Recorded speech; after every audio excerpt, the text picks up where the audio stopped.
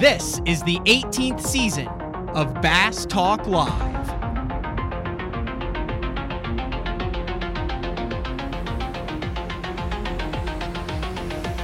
With your host, Matt Pangrac.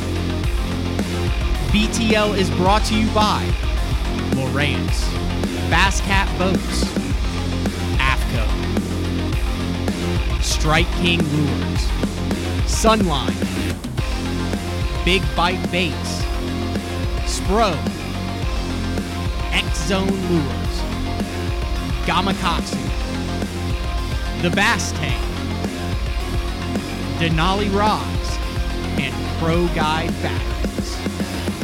BTL, coming at you. Good morning and welcome to another exciting edition of BTL Bass Talk Live, where we are going to talk bass fishing. Yes, I am live from the Strike King and Lose media event in Michigan. We are at the Mitten. The Mitten. We're at the very tip of the Mitten. So like my middle finger there for Mitten is where we are. There's Mark Zona right there. Mark Zona. I just jumped on BTL here. So Mark Rose, I'm going to be in the boat with Mark Rose next. We got some chaos going on here. But wrapped up Hartwell, ninth place finish in the Bassmaster Open. We are actually going to be back in studio on Friday at noon. We're going to do 2 live shows on Friday.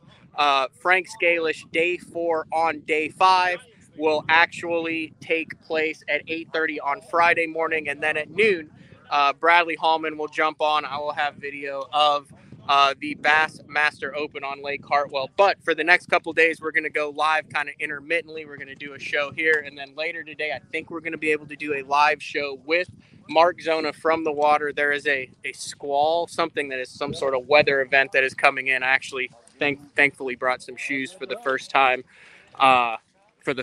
all year. But currently spent the first session with those on BTL. This is like I said, he's probably not used to being called this. He is now. It's kind of a joke. This is Jason Shakurat. This is Jay Shakurat scat, 102 pounds of smallmouth. That's him, yep. One of the best, if not currently the best tournament walleye angler going right now, and has been professionally full-time since 2007. Correct. So we have somewhat avoided the walleye talk that has taken over TMZ and every single major network. But we've got Billy McDonald here, Mark Zona, Jay Shakurat, Mark Rose, Mark Menendez, a bunch of different guys. I think Mark Davis is here as well. Josh Strassner's here. Am I leaving anyone out? Or is that it? So we're kind of going to go over the 3 E's: entertain, educate, and engage with BTL. We're going to talk a little bit about what goes on kind of behind the scenes at a media event. And then we're also going to get in the boat here shortly with Mark Rose. But what lake are we even on? We are on Mullet Lake. It's Burt and Mullet are kind of north central, lower Michigan. I've never been here before, but apparently there's some walleyes in here. I'm going to try and catch one in the next couple days. But yeah, just having a good time and getting some articles done and some videos and some pics and having a good time. Is it weird being here with your kid? I mean, you could be honest. I was talking with Jason. I said, "Is this Jay's first full-time real?" There's Jay in the background right there. Real kind of media event. And you've done these. You're an old pro at these. Yeah. You do these every single year for the past decade or so. I've done quite a few of these. Yeah, it's neat to see my kid here. You know, obviously, I feel like he's still too young to be here, but he's had a pretty good start to his career. So to get him involved with some of these guys and kind of see the behind the scenes in the industry is pretty cool. It's really neat. One of the cool things we were talking about on the water, while you were trying to find some walleye, and we found sand bottom. There's supposed to be rock out there. There wasn't any rock out there. I got a little bit kind of behind the scenes about Jay. You know, you sit here and you got guys who work for decades and decades to try to make it to the top level of fishing. And then you see, the prodigy, Brandon Polinick, coming in his early 20s. You see what Jordan Lee has done. You've seen what Jacob Wheeler did, winning the All-American in 2011 at 19, 20 years old. And you what you don't see is the behind the scenes and all the work, the time and effort that went in. And one of the really cool things that I was talking about with you was kind of how you kind of put it on Jay, like, this isn't like a free ride, go out and fish. Like you started him from the beginning as far as doing it right, the process, the money, the back end of it, earning your way up. And that was something, as a tournament angler yourself, you thought was really important to start with Jay. It is, and that's something that I think everybody should do is number one, start at your local level and get to the point where you're consistently dominating the local level. But then you got to step outside your roots and start going more regional and then national. And that's exactly what Jay did. And I said, in order for you to do this, you're going to have to fund your own way. I'm not going to support, obviously I gave him a few rods and reels to get moving, but as far as entry fees and travel expenses, that's all on you, because that's the only way you understand what a dollar is, and it makes you work harder because it's your money. And, to get thrown in the Elite Series as fast as he did, it was kind of a shock for all of us, but just showing them the way how to get through the steps with sponsors to try and get some financial backing and just take off. You just got to let him fly, and that's what I did, and he's done well. He's good. The other thing we talked about is personality. And, I've covered this sport for 15 years now, and there seems to be kind of a common personality thread that you're either calm and cool under pressure and you have kind of a quiet confidence, or you're like on the Ike and Ellie spectrum, right? One way or the other. Jay comes across as a dude who's super mellow, super calm. Always been like that, kind of growing up, even in the boat with you, or is he like buzzing underneath and just does a good job of hiding it? Every tournament angler probably gets a little anxiety as the day gets going and stuff like that. But one of the things I taught him early on is once you leave the dock, it's you against the fish. It's not you against the 100 other guys that are out there. So just fish your strengths, fish what you know. Don't worry about anybody else, and come in with what you got at the end of the day and see where you fall. Don't get worked up about my God, there's Greg Hackney and there's I don't know. He's kind of intimidating. Out of all of them, Greg Hackney would probably be him and Jason. Yeah, Christie's he's an intimidating fellow, but when it comes down to it, they're all guys like us. We love to fish, and that's all we're doing is just out here fishing and trying to catch as many big ones as we can. So he's done a good job in his first 4 or 5 years at this career. You've had a tremendous amount of. Have you won $1 million yet on the walleye? I'm right on the verge. Right on the verge. I'm about 900 and some change. That's kind of a cool number. What do you think it is, the common thread, regardless of what species you fish? We actually just did a day 4 last week with Frank Scalish, where we talked about becoming a better bass angler by fishing for other species and what you can learn. I kind of equate it to sports. Like, you see a lot of guys who are elite athletes played a lot of sports growing up, not just one, like didn't just bass fish. But what do you think the common thread is? And you're a fishing family that's had success for multiple species that creates a good angler. You nailed it on the head by being just versatile and fishing a variety of fish, because you can learn a lot from a muskie guy. I can learn a lot from a bass guy. The fish really relate to the same type of structure. It's just a different techniques. It's a different baits. Just being versatile, understanding, like salmon, for example, and all the currents on the Great Lakes is a big, huge part of it. And that translates over to the bass guys and the walleye guys that fish Great Lakes. So just go out and catch as many different species you can and learn from all of them, and you become a better angler.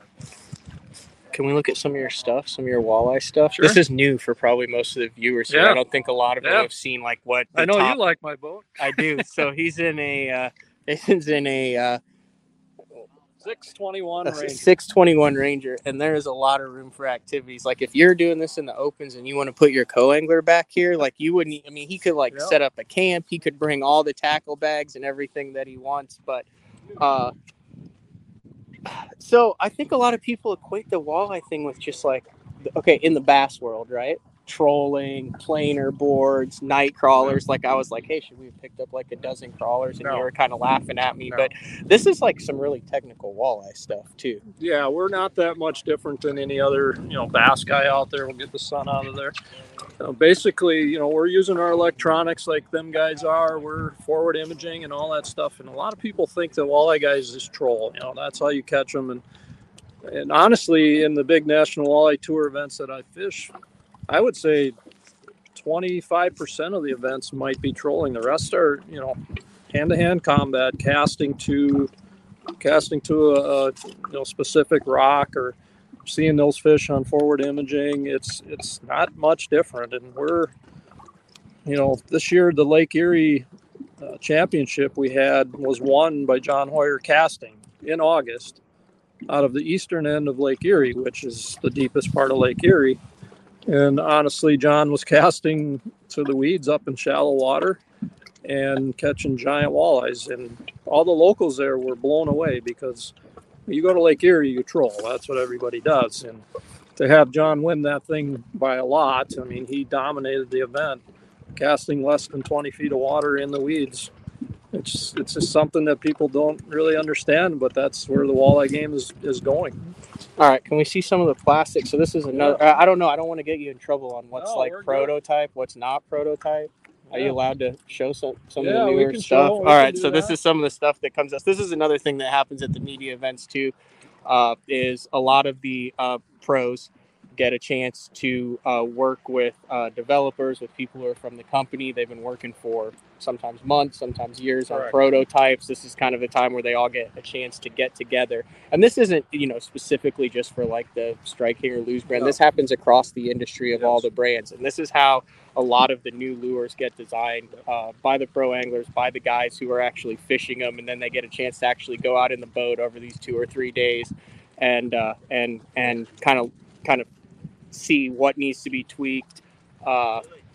I know when we went through the process with the BFE, it was amazing to me how many different changes, like millimeters and plastic compounds and colors and everything went into it. But I know, Jason, you had some a bunch of different plastics that came out. So this is all stuff that's like currently not out yet, right? This is real close to being out. I think 2023 you're going to see these hit the shelves, and I've been working with them pretty close to try and develop what I think a walleye angler needs to be successful. So, different sizes and actions of plastics. We've got paddle tails and split tails.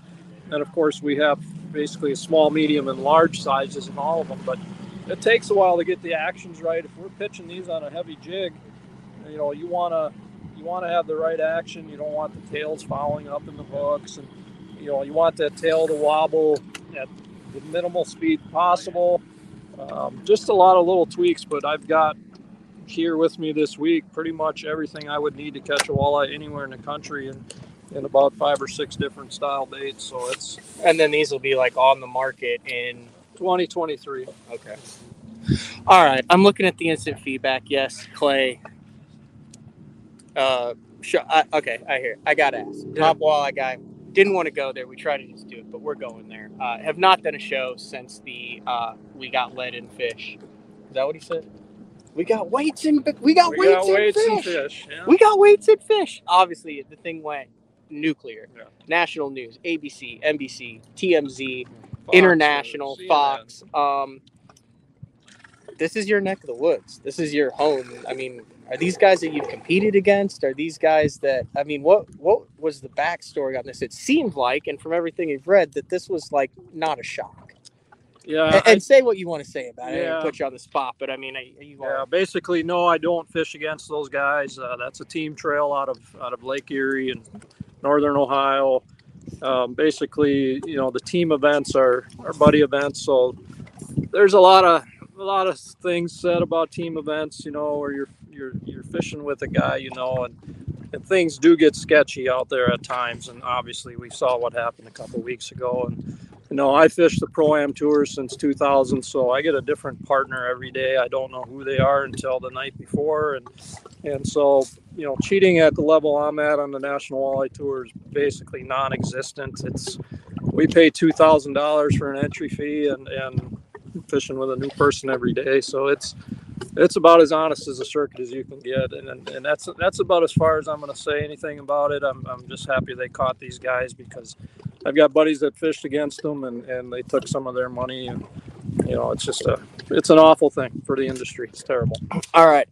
The other thing that I wanted to talk with you about is, work closely with the Bass Tank and John Sokup and the guys over there, and they've kind of got into it big time in the crappie world with forward-facing sonar. We've had a couple guys in studio to talk about how that has completely revolutionized the crappie game, as far as guys who are dipping and stuff. You have Kevin Rogers, who's dominating now. He's kind of reinvented himself with the forward-facing sonar.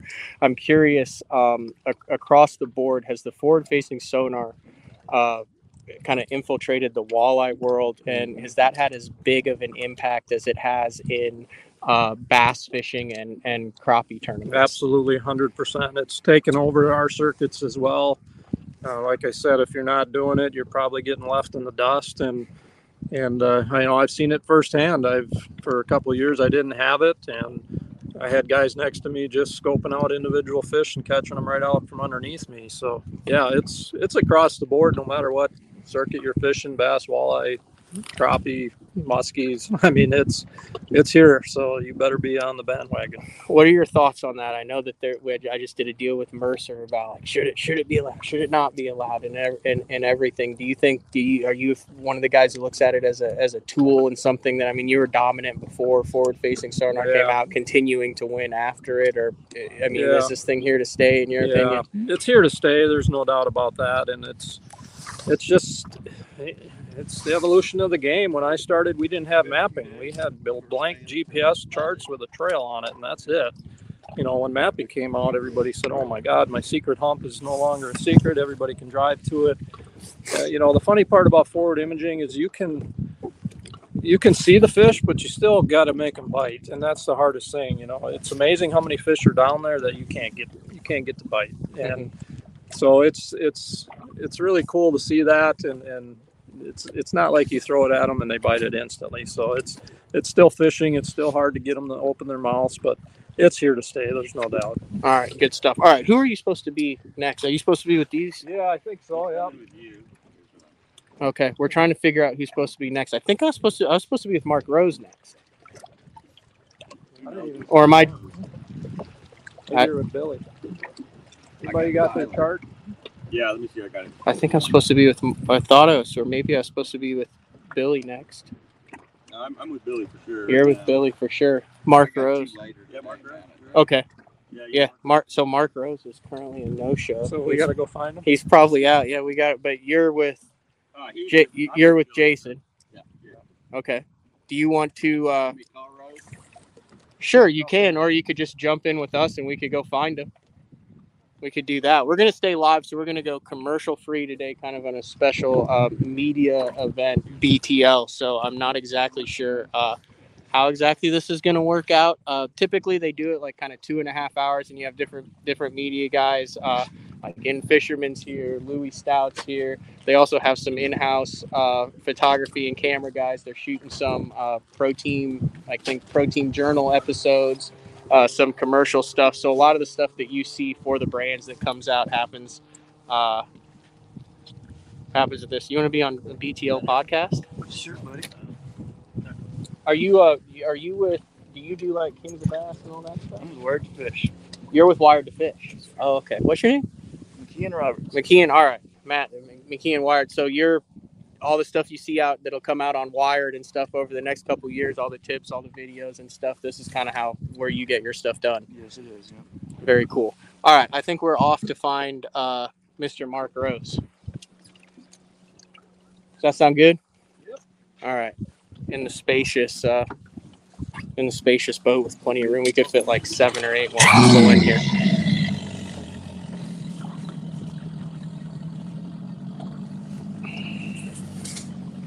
I am. I'm getting big time by Mark Rose.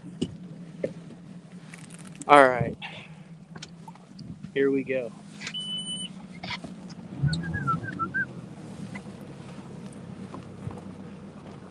This could take 5 minutes. It could take 25 minutes. Well, at least there's a map. Nick is saying you have a fantastic YouTube channel. Yeah, Where to Fish YouTube channel. Put out a lot of content every week. Lots to learn there. Oh, I thought maybe you personally had one. Mark Oh, Fish is I an make- industry staple. Yeah. Yeah, I go out and make some of my own videos too. Yeah, so you might recognize me from there as well. Okay. What's your channel? WhereToFish.com or Where to Fish YouTube, yeah. So I make content on Wired's behalf. I don't really have my own individual channel. The first segment we didn't get light until like 8-ish, so the first segment kind of went by pretty fast. I saw you looking at the sunken island. All right. We're headed out to find Mark Rose. Mark has like six graphs on his boat, so I think we're definitely going to. I think we're definitely going to talk a little bit about electronics and how that plays. What's the top speed on the walleye boat? Oh, I get low 60s out of it. Low 60s. That's pretty strong. Yeah. 68's the fastest I've ever seen it. Well, yeah, you guys make long runs, don't you, Tim? Yeah, Sometimes, so yeah. you have to have speed and the ability to handle rough water. What's the Yeah. biggest stuff you've ever been to? Oh, I've seen plenty of 8 to 10 footers. Like that you're fishing in? Yeah. Do they do weather delays in walleye yeah. tournaments? They Yeah. do? Yeah. Yeah, we fish a lot of big water, so we're used to big waves, and it's just part of the game where you have to, learn how to fish in those conditions. It's not enjoyable when I get to be my age, but it's just something we got to do. It's crazy. All right, we're off to find Mark Rose, so hang with us. We're going to stay live. It's crazy.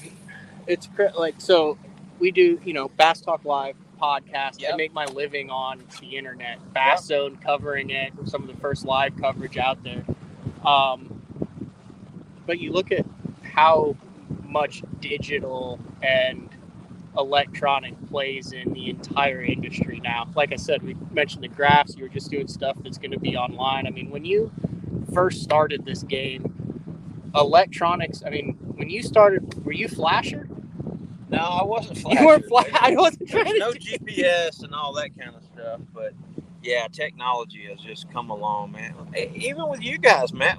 When I used to come to, again, you've said we're at a Strike King Lose Writers Conference. I was with like Bassmaster Magazine writers. That guys sit there and write these articles. Now you just, Louis still does. Yeah. We won't call him out on that. Yeah.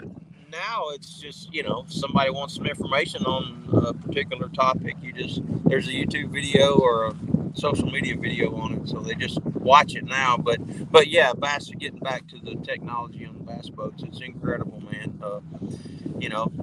Advancements now, forward imaging, being able to see them, see your bait, how they react to your bait.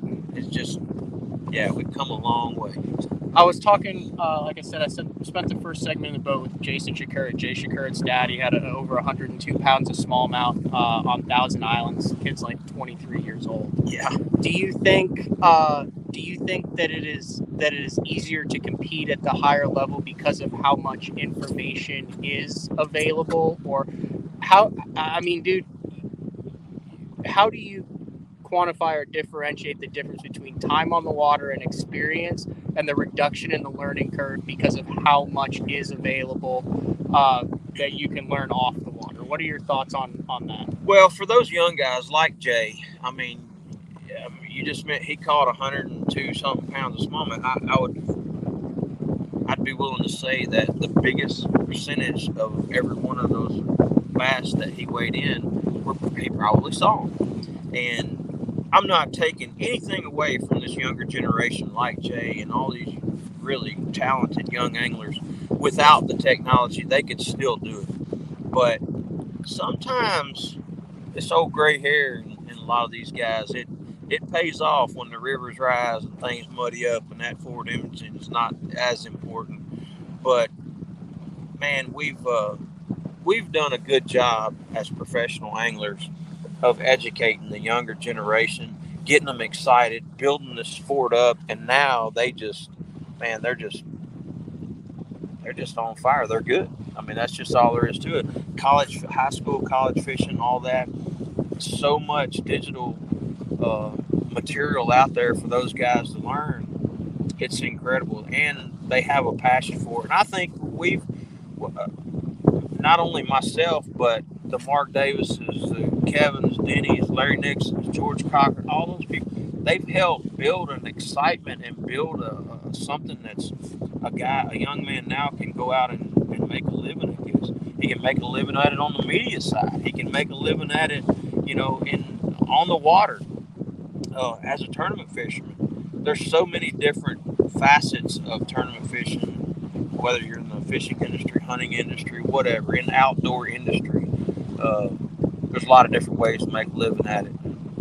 All right, Mark, how far away are we from a place where we might be able to continue the conversation, but watch you cast for some Michigan smallmouth?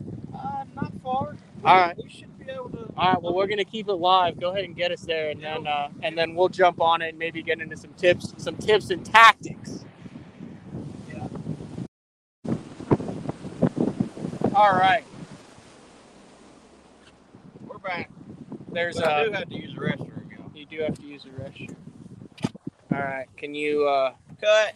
Can we wait? We're live. We're live uninterrupted. Can we wait 10 minutes? No? We'll go up to the front then, and we will talk. We will talk about things. So this is the beauty of live video is anyway, let me look at some comments. If you have a question for Mark, I figured instead of just having him idle around and ask him questions like he could in the studio, we might as well have him fishing, have a chance to catch some smallmouth. Are there largemouth in here too? I'm sure There's some, you don't come this far up in Michigan to catch largemouth though. So if you have any questions for Mr. Mark Rose, go ahead and get them in the comments. And we will get that while Mark fishes. So, all right, we're back in action. Good to Sorry, go. folks. Oh, Have no. a pit stop. It's all good. Boy, my hand is frozen. I don't think I can even bend it after holding the camera. Like I said, I just got back from Hartwell. It was I wore a sweatshirt on the final day, and it was like 85, and I didn't realize it until the end of the day. And I was There's like, gloves. "No, I'm good. I'm good now. I have to be able to function the camera." But I'm gonna get this rod locked real quick. all right. So what's been going on? I mean, have you been shooting some protein journals and stuff out We here? shot a television show here yesterday. Mark Davis and I did, and we caught him on a Carolina rig. You're gonna have to go take me back to the bank, Mark. I don't do the Carolina rig. That's a joke. I'm just kidding. We caught him on a Carolina. Well, when you see that show, you'll. Do you think you can catch one on a Carolina rig right now? I can if I go up to that point right there. You think you could get a Carolina rig catch on BTL? I mean, for the last 3 years, I've been trying to embrace the Carolina rig. I've not been able to do it. Well, we can go up there and try it. All right, what are we going to start out with here? We've got the best bait in the world for it. All right, tips and tricks though. First thing that I noticed right there, he took the rod sleeve off. If you guys are drop shotters, this is key. Look what Mark did to make sure that his drop shot did not get tangled up in his rod sleeve. Piece of a rage bug. Where is that? Let me see. Is that on the camera right there? Yep, there it is right there. Covers a hook point with the piece of a rage bug. On smallmouth tournaments, whenever I have plastics, like that right there, I've got a rage swimmer and a piece of a Zeus worm. I'll put those in my cup holder. There's a Bass Cat's got 4,742 cup holders in it. 13. Yep. And I put little pieces of plastic in there, and when I'm drop shotting, I stick them on there so they won't hang on stuff. There you go. There's the education. Yeah, the listeners, it's kind of been a thing for the last 3 years. Towards the end, we might have to make a Hail Mary for a sea rig fish. That would be a BTL first. We might can catch a Carolina rig fish. All right. Let me first. Oh, holy cow! Can we go through the plastic storage? I did catch some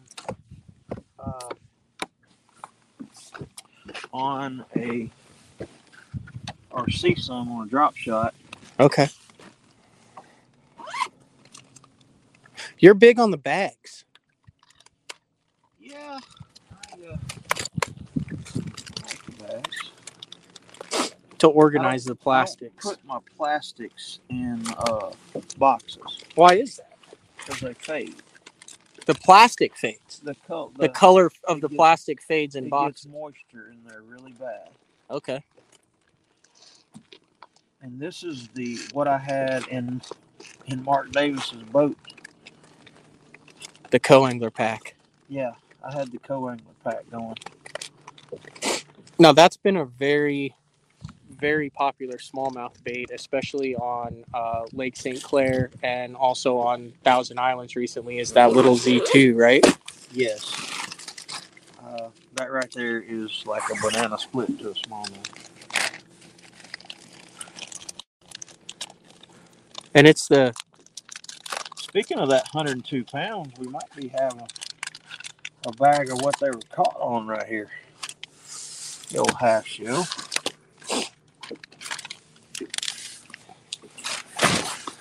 All right. But what I was getting at is I had to bring the guy with Strike King over here to do some footage on a new Zeus worm that we have. We just did a quick next level video, which is kind of a tips and tricks segment of Strike King on social media. You guys can check all that stuff out. I'm all over their website. I'm all over their channels. But whenever I was over here, I saw some fish right up here. So when you said, can we possibly catch one? I was like, I'm going to go back over there and see if we can catch a couple of those. But I saw some right here where we're coming up to while I was just kind of moseying around. That's the great thing about forward imaging. You can just be out here messing around, get lost or drift off of something while you're culling, and when you're trolling back up to it, find the mother lode that you would have never known was there without forward All right. imaging. Drop shot setup. Run me through what we're working with. I've just got a little 1/4 ounce teardrop drop shot weight, little number 2 hook, and a half shell. I've noticed a lot of guys up north use a smaller hook than I think the average guy does when it comes to these smallmouth. Would you agree with that? Yeah, I do. Just It's harder something for him to about throw? getting them right there around, smallmouth has that bubble, around their lip, and you like to try to find the gap that fits right underneath that little ring, and keeps them pinned pretty good. Okay.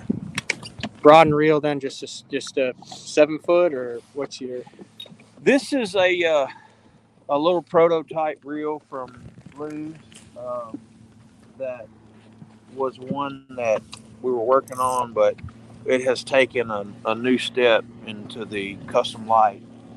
I still use this old reel, just kind of, it's still in my rod locker, but the custom light now is it's the best spinning reel we've ever had. So go through any rod reel company does this. Go through there, say, hey, we're going to come out with a new, or we're working on a new line of reels. Let's do a spinning reel, because Lew's has made a lot of good jumps in the spinning reel world over the last couple of years. How does that process go from getting it into your guys' hands to getting it to the actual customer that you see?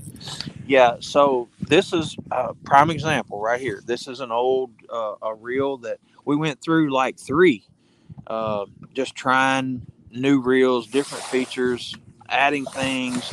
The quality was just incredible on some of these, but there was a little tweak that we could, that's the great thing about Lew's. They have a great pro staff that can give them all this feedback, and they send us this product and we use it, and we're like, nah, that could be a little different, or made out of a different material, or a little better quality here and there. And this was there's a couple of fish right there. Mm-hmm. This is one of the early stages, and it has gotten way better, let me just tell you.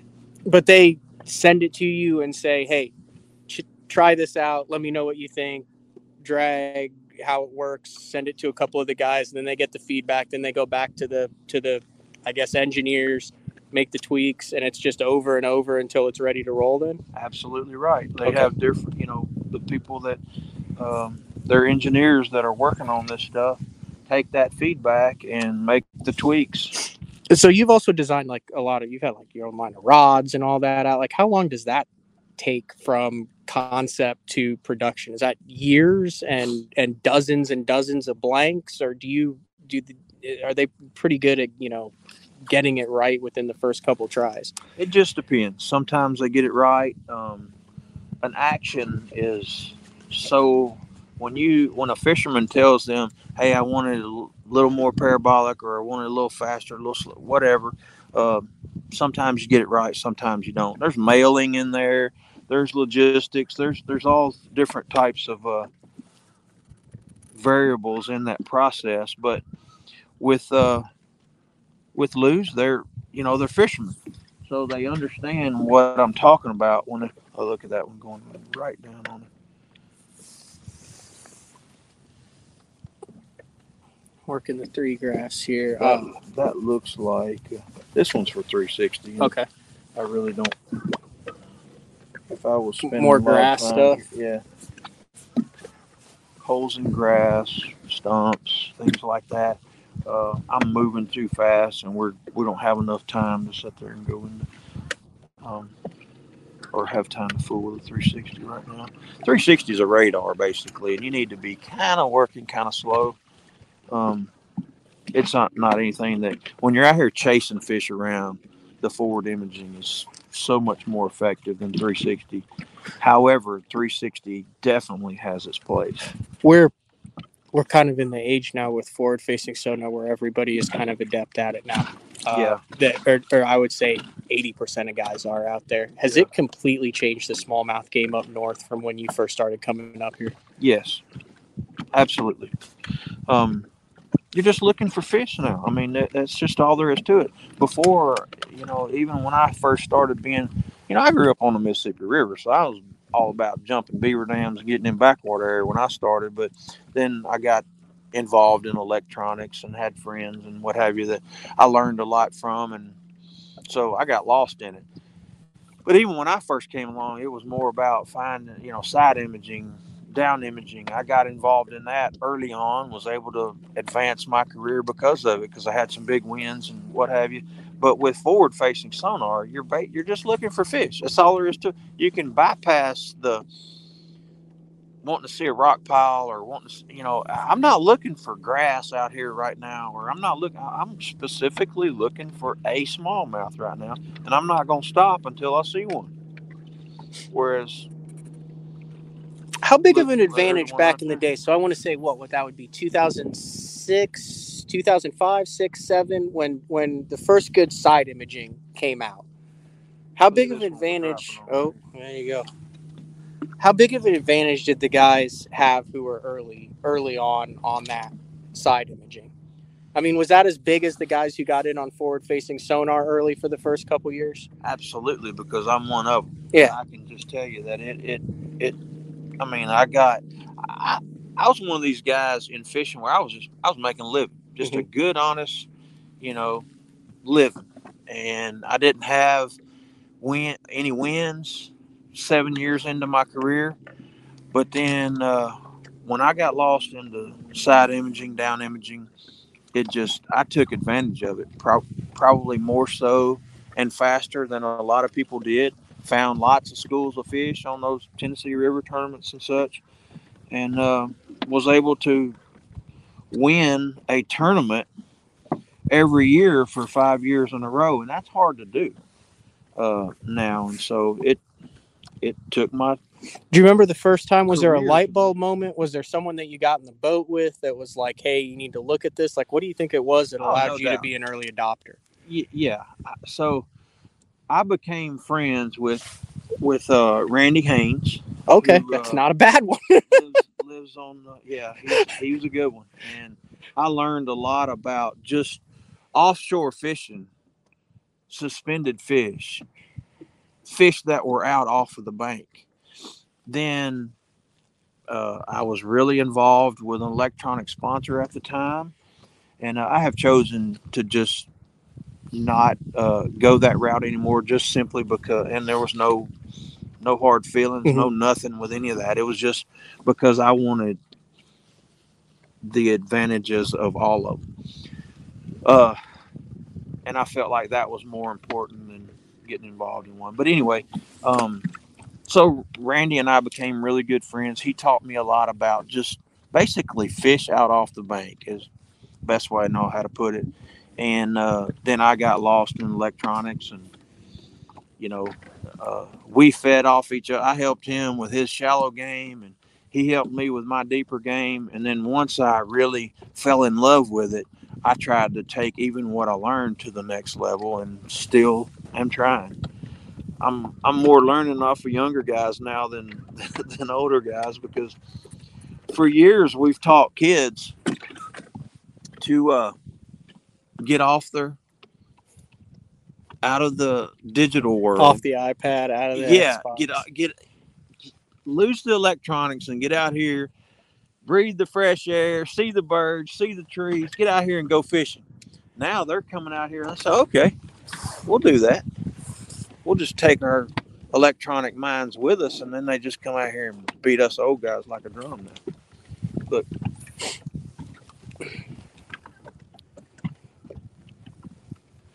Look at there.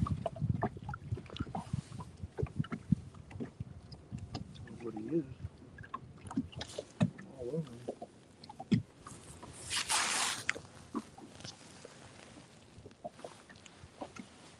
We are at the Strike King Lose media event up at Mullet Lake in Michigan.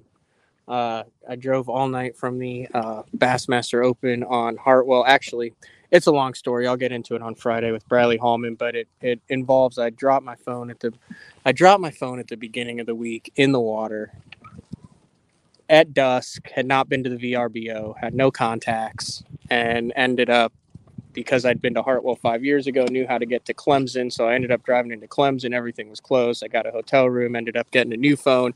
I'm locked out of my iCloud account for 8 days, fished the tournament. Last day of the tournament, I break a brake pad on my truck, which I didn't even know was a thing. And so then I was stuck there until Monday morning, got it fixed yesterday, then drove all night. And now I'm out on the water here. So that is the long and short of how we ended up from South Carolina to northern Michigan, and then headed home doing like I said, a BTL day 4 on day 5 with Frank Scalish on Friday.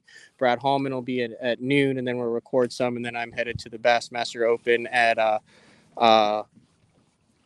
Sam Rayburn. And then the day after Sam Rayburn, really cool. I remember last year I worked with Adam Bartuzek from the Crappie Chronicles. We fished the St. Jude Bass Classic up on, I think, pools 4 and 5 in Mississippi out of Wabasha, Minnesota. And raise money. A big shout out to all the BTL viewers who bought that St. Jude shirt.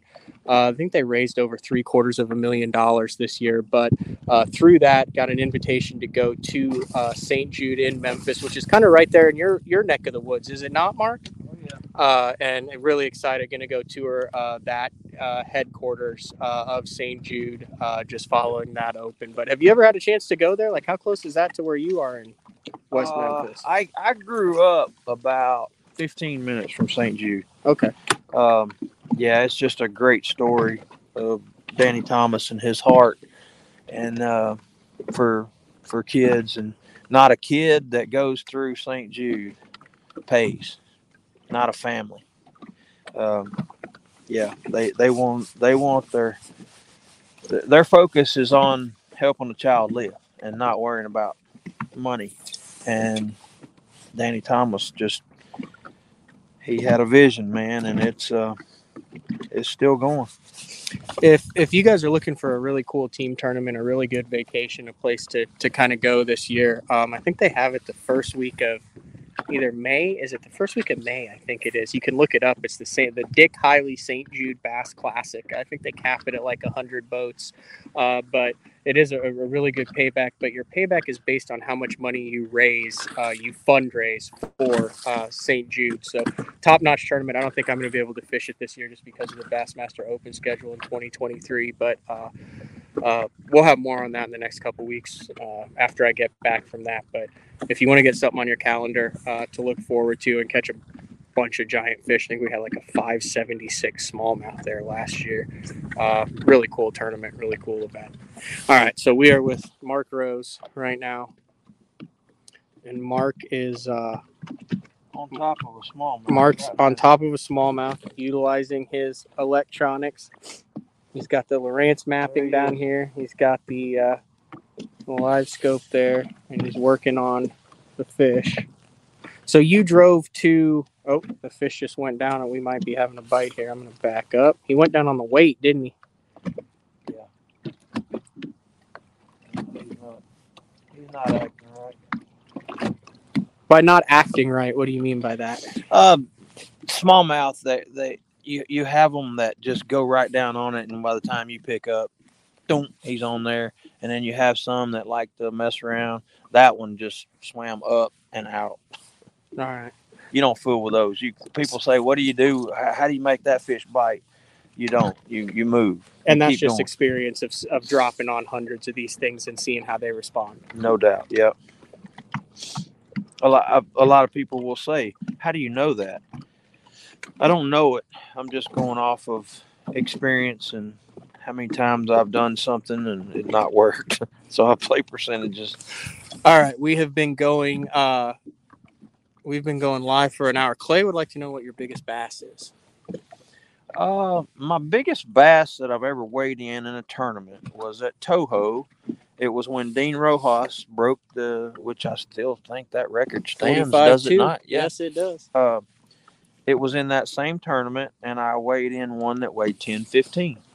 I like to call him 11, but I don't. He weighed sight fishing? He weighed, yep, sight fishing. Caught it on a white tube. And, yeah, I've caught some bigger. I caught one time in a Texas Toyota Bass Classic back when it was the PAA had it, and I was fishing in a bridge. I've never told Gerald this, but I was fishing the causeway there that goes across Conroe, and I caught one that was just, I don't know what he weighed. I say 12-ish, something like that. But Gerald Swindle was just fixing to come around the corner, and I had that fish, and I had just caught a 6-pounder before that, and I was like, okay, this is the deal. I'm going to win the tournament right here. And so I let that fish go. I wanted to weigh him so bad, take a picture with him, all that. This was when cell phones were out, so it wasn't that far ago. And so, yeah, it was a giant, man. I would have loved to have known what that one. I've talked about this a lot on the show. That was one of my favorite events, the TTBC. It was put on by Texas Parks and Wildlife. That originally started with like Kelly Jordan. It was like a team format that it was used. It was like an original team format in bass fishing. It took the top 15 from the FLW tour, which you were top 15 every single year. It was the top 15 from the Elite Series, and then the top 15 from the PAA, the Professional Anglers Association Tournament Trail. 45 anglers, and then is that a big school of perch? Big school of perch. That's how you want a smallmouth. Watch this. See, as it's coming down, they'll probably meet it. See how they just came right over to it? That's how you want smallmouth to act. But that was a really cool tournament that they did a lot with the Cheryl Lunkers. He brought one fish across the stage. Did you like fishing in those? I thought those were the coolest. It was my favorite tournament I've ever fished. Now we're starting to do some stuff similar like that, some specialty type fun tournaments like the Team GT series. Yeah. So that's going to be similar where guys are working together, being able to talk or what have you.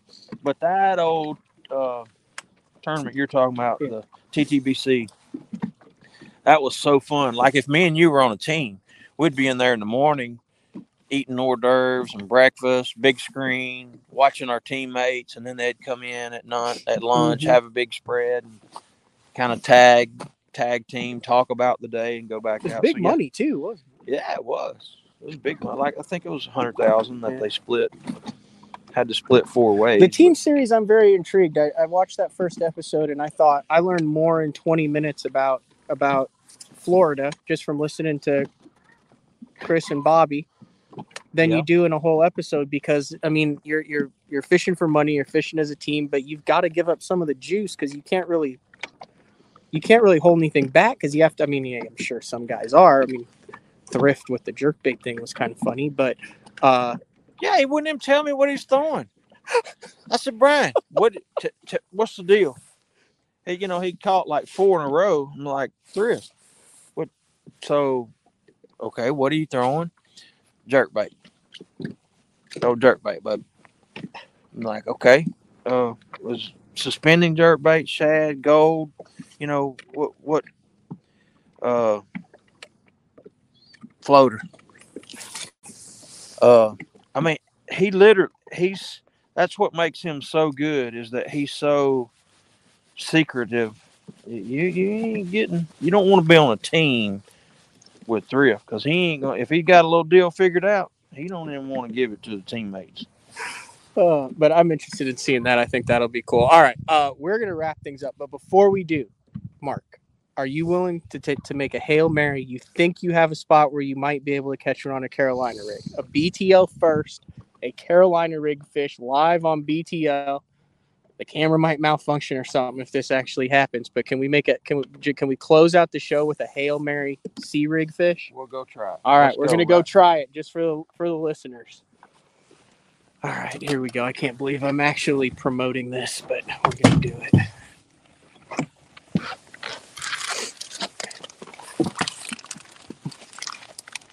He has the sea rig on the front deck. It looks to be a half ounce, or is that a 3/4?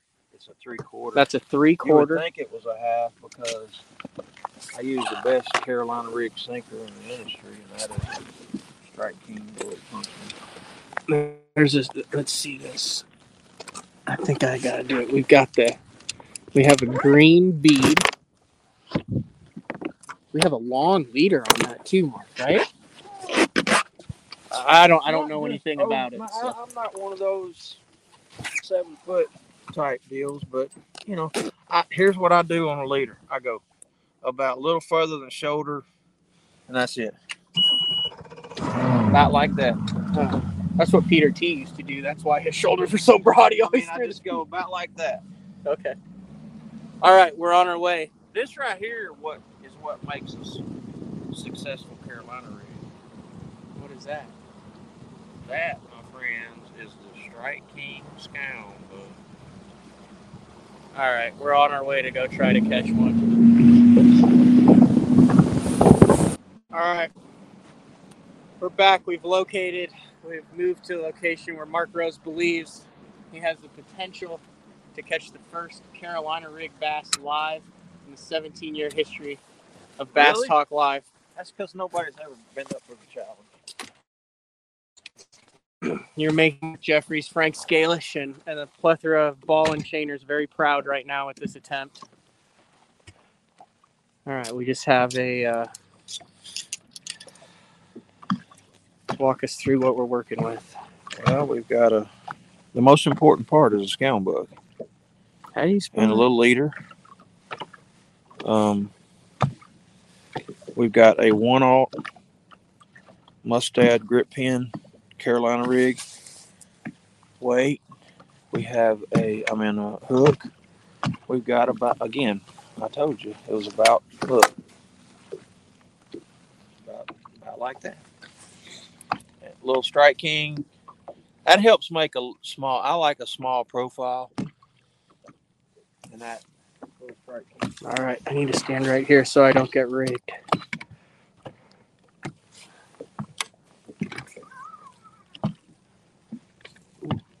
Are those fish?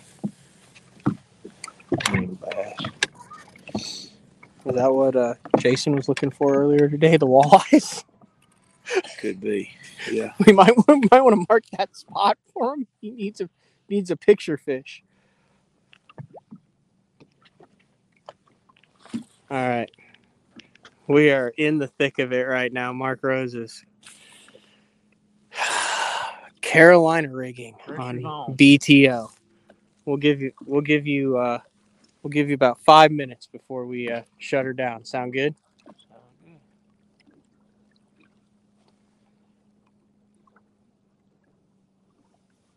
Good hard bottom right here. This lake,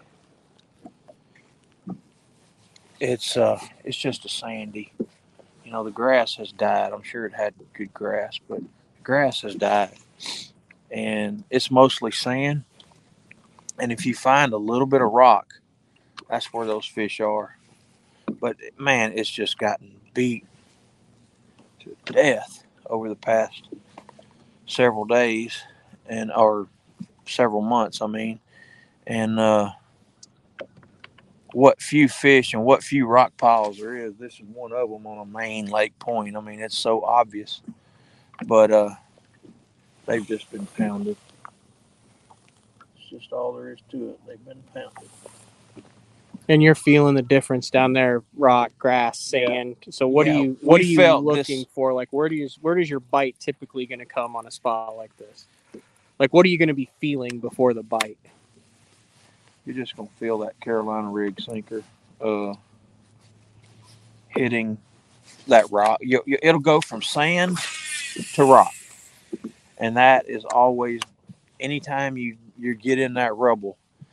Is what you're looking for on a Carolina rig. Okay. One of the best smallmouth Carolina rig lakes in my country, in my opinion, in the country, is Champlain. And every time I catch them in grass and rock and what have you. But anytime that I feel that rubble mixed in that grass, that's the key. And same way here on these lakes. Anytime you go from sand to gravel or to that rock, like right now, my Carolina rig sinker is really getting in there. And they just set in the craters, in the crevices, and, that's where the crawfish are. It's just high percentage. 5 minutes, huh? Yeah. That's what, 2 casts? Yeah, that's been 2 casts. We'll give you a couple more here. I was just thinking that'd be a great way to end the show with like a 3-pound Carolina rig smallmouth. I'm in a good spot to catch one. So are you working that faster if you're not feeling anything on the bottom until you hit something? So you're almost using it like eyes underwater. Yeah.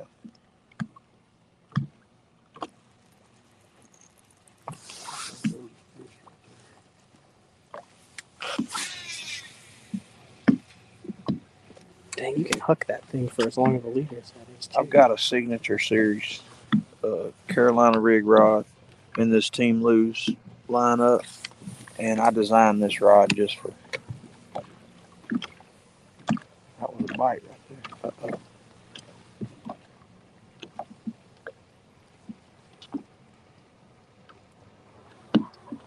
This is the worst possible conditions that you can have. Gin clear water and slick.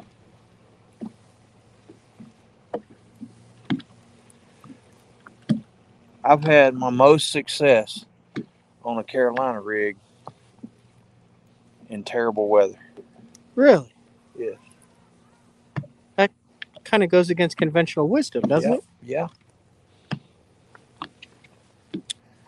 But you get this around them in some nasty weather and they just eat it, man. Especially smallmouth, I should say.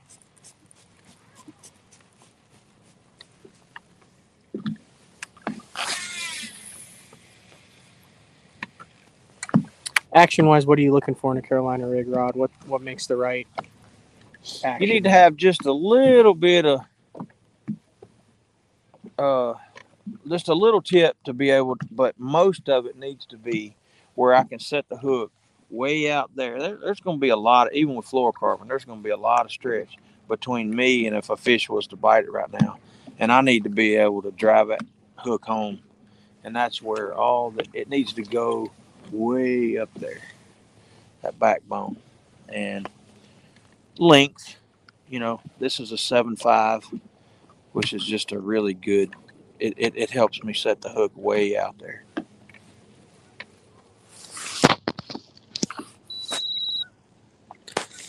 All right. I don't know. I feeling good here. I feel like something might happen. Like, you know how Do you? sometimes you just get some mojo where it's like, I think we need to stick with it for a little bit. Well, that bait is in the juice right I now. know your rod tip is bouncing. This is terrible conditions.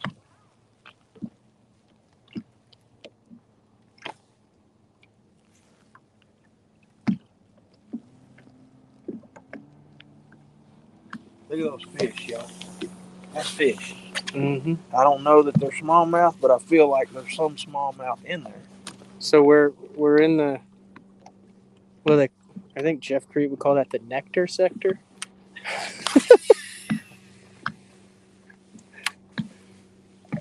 There's no telling. All right, so long cast. You know you're around something. I see something right up there. So Yep. I don't want to go any farther. I just want to stay off. You're around something living. Let me tell you, here's the reason why a Carolina rig is so effective. It's one of the few presentations where that bait is just floating and free. Drop shot, yeah, but still you're connected to a vertical connection there. The bait's free, but a Carolina rig, it's just floating. And I think that is one of the reasons why it's just so effective.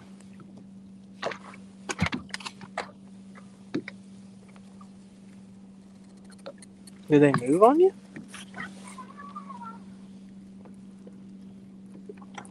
Yeah.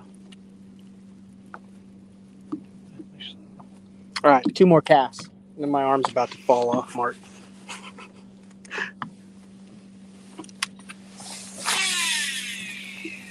This is like the you're an ounce out and you got 3 minutes left. And you just need one more to get back in the top 20.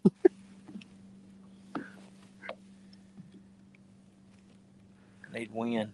We're live, Mullet Lake, Michigan, Strike King Loose Riders Conference with Mark Rose, Carolina Rigging.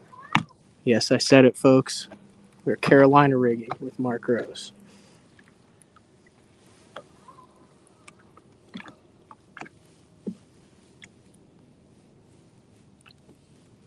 You go 20 pound or what's your line choice? I throw, most of the time I throw 17-pound Tatsu on my main line and 15-pound on my leader. Both fluoro? I do. Okay.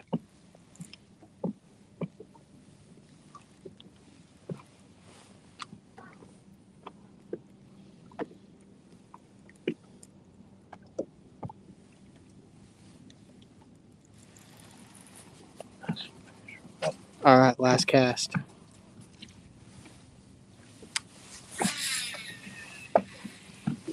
That's right in them.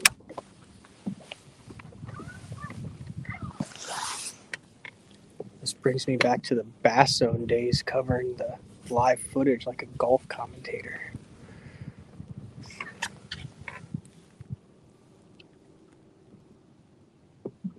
You did some golf footage? No, but I would be like, I remember I'd be like, you know, Denny Brower's up in the bushes. He's got a tube. He's got 3 in the box.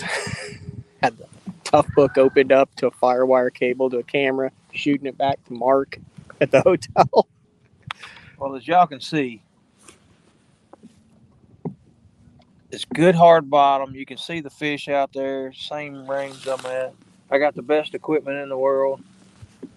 I mean, I'm giving them. You got doozied by the conditions. I promise you, what's going to happen is you're going to jack one as soon as we end the BTO. Good. I mean, that looks good. Your rod tip is bouncing. It's sticky. That's pretty much everything you want, isn't it? You'd think one of them would. Now, Mark Davis, we found these fish yesterday. And Mark Davis has been out here this morning with somebody, so. Just wailing on them. I'm sure. It ain't gonna happen, folks. I gave y'all everything that I had.